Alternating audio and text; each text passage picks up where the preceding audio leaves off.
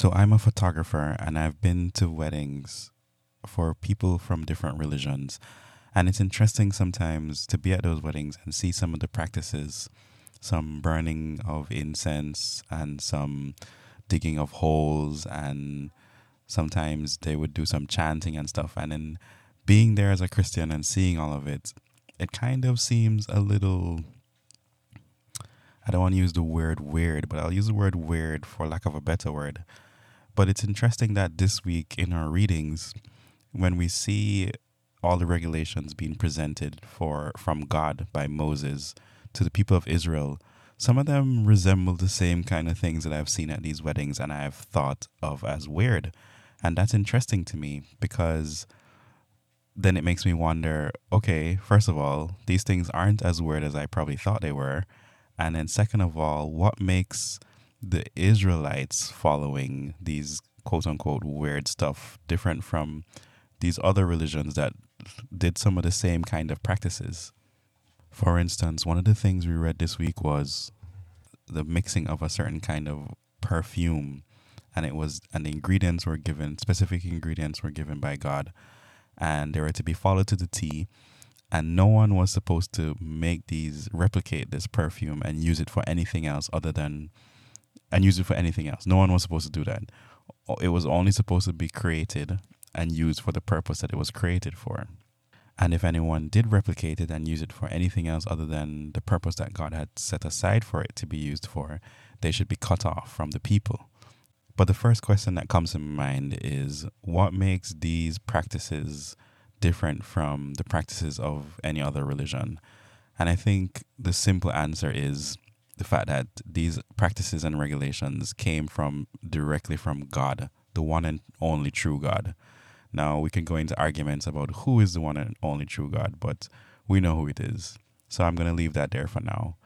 The other question, though, that comes to mind is, why is it that we as Christians today don't need to follow those same rules and regulations, especially since they came from the one and true God?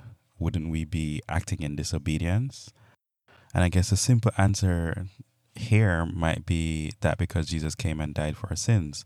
But I think there's some more detail to that we could probably sit and think for a little bit to kind of understand why. In Hebrews, it talks about the fact that all those rules and regulations were just a foreshadowing of what worship should be.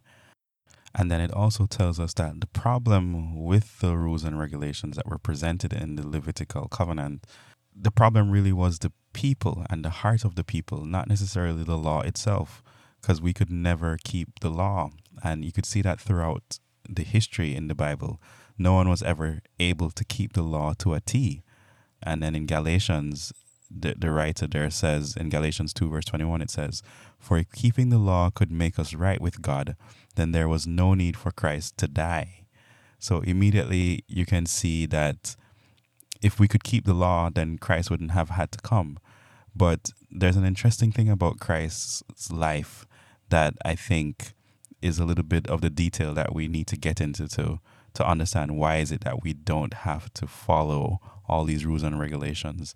There's a man named R.C. Sproul that has a statement, I believe, if I'm not mistaken. And the statement says, "Not only did Jesus die for us, he also came and lived for us." And the understanding is that he came and lived out the law and fulfilled it so that he could be perfect. The Bible says, Jesus says that he came not to abolish the law, but to fulfill the law. And he fulfilled the law by living it out in his life. And then now because of that, he is the perfect sacrifice that could stand in the gap between us and God to bridge the relationship. So after living out the life and completing the law, now he stands in the gap when he died for our sins. So when we don't live up to the law, we are covered over by what it is that Jesus Christ has done when we believe in his name. And that is why we don't need to follow the law like that anymore. However, that doesn't mean that we can live any way we want to live. Now that Christ has done what he has done and completed the work, he has imparted us his Holy Spirit, so now that we can live life through being empowered by him. when we go further into Galatians chapter 5, verse 22, it talks about what the Holy Spirit produces inside of us: love, joy, peace, patience, kindness, goodness, faithfulness, gentleness, and self-control. These are the fruits of the Spirit. If you want to know that the Holy Spirit is living in somebody, the fruits that will be displayed are these things. And then it goes on to say that against these things there is no law. So automatically you should understand from that if one is living out by the power of the Spirit and producing, and these things are being produced in their life: love, joy, peace, patience, kindness, goodness, faithfulness, gentleness, and self-control, that person won't act against the law. Let me say it another way. Essentially, if the Spirit is guiding you and it is producing these things in you, you will essentially fulfill the law.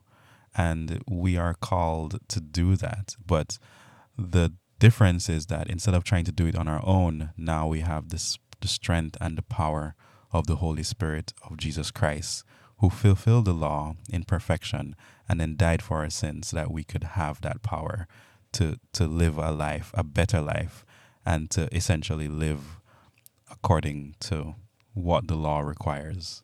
Holiness, being set free from the law of sin and decay. So let us reflect on these things as we go through the next week and go through our lives. Lord, I pray that you'll continue to help us to understand what it means to live according to the power of your Holy Spirit. And I pray, Lord, that you will empower us through your Holy Spirit to produce these things: love, joy, peace, patience, kindness, goodness, faithfulness, gentleness, and self-control, Lord, so that your kingdom can be established and people can come to know who you are and also come to believe in you and put their trust fully in you so that you can be Lord and Savior of their lives as well. We give you thanks and we continue to commit this Bible reading to you and your faithfulness in keeping us faithful. We give you thanks in your Son's name we pray. Amen. Love and blessings be unto you.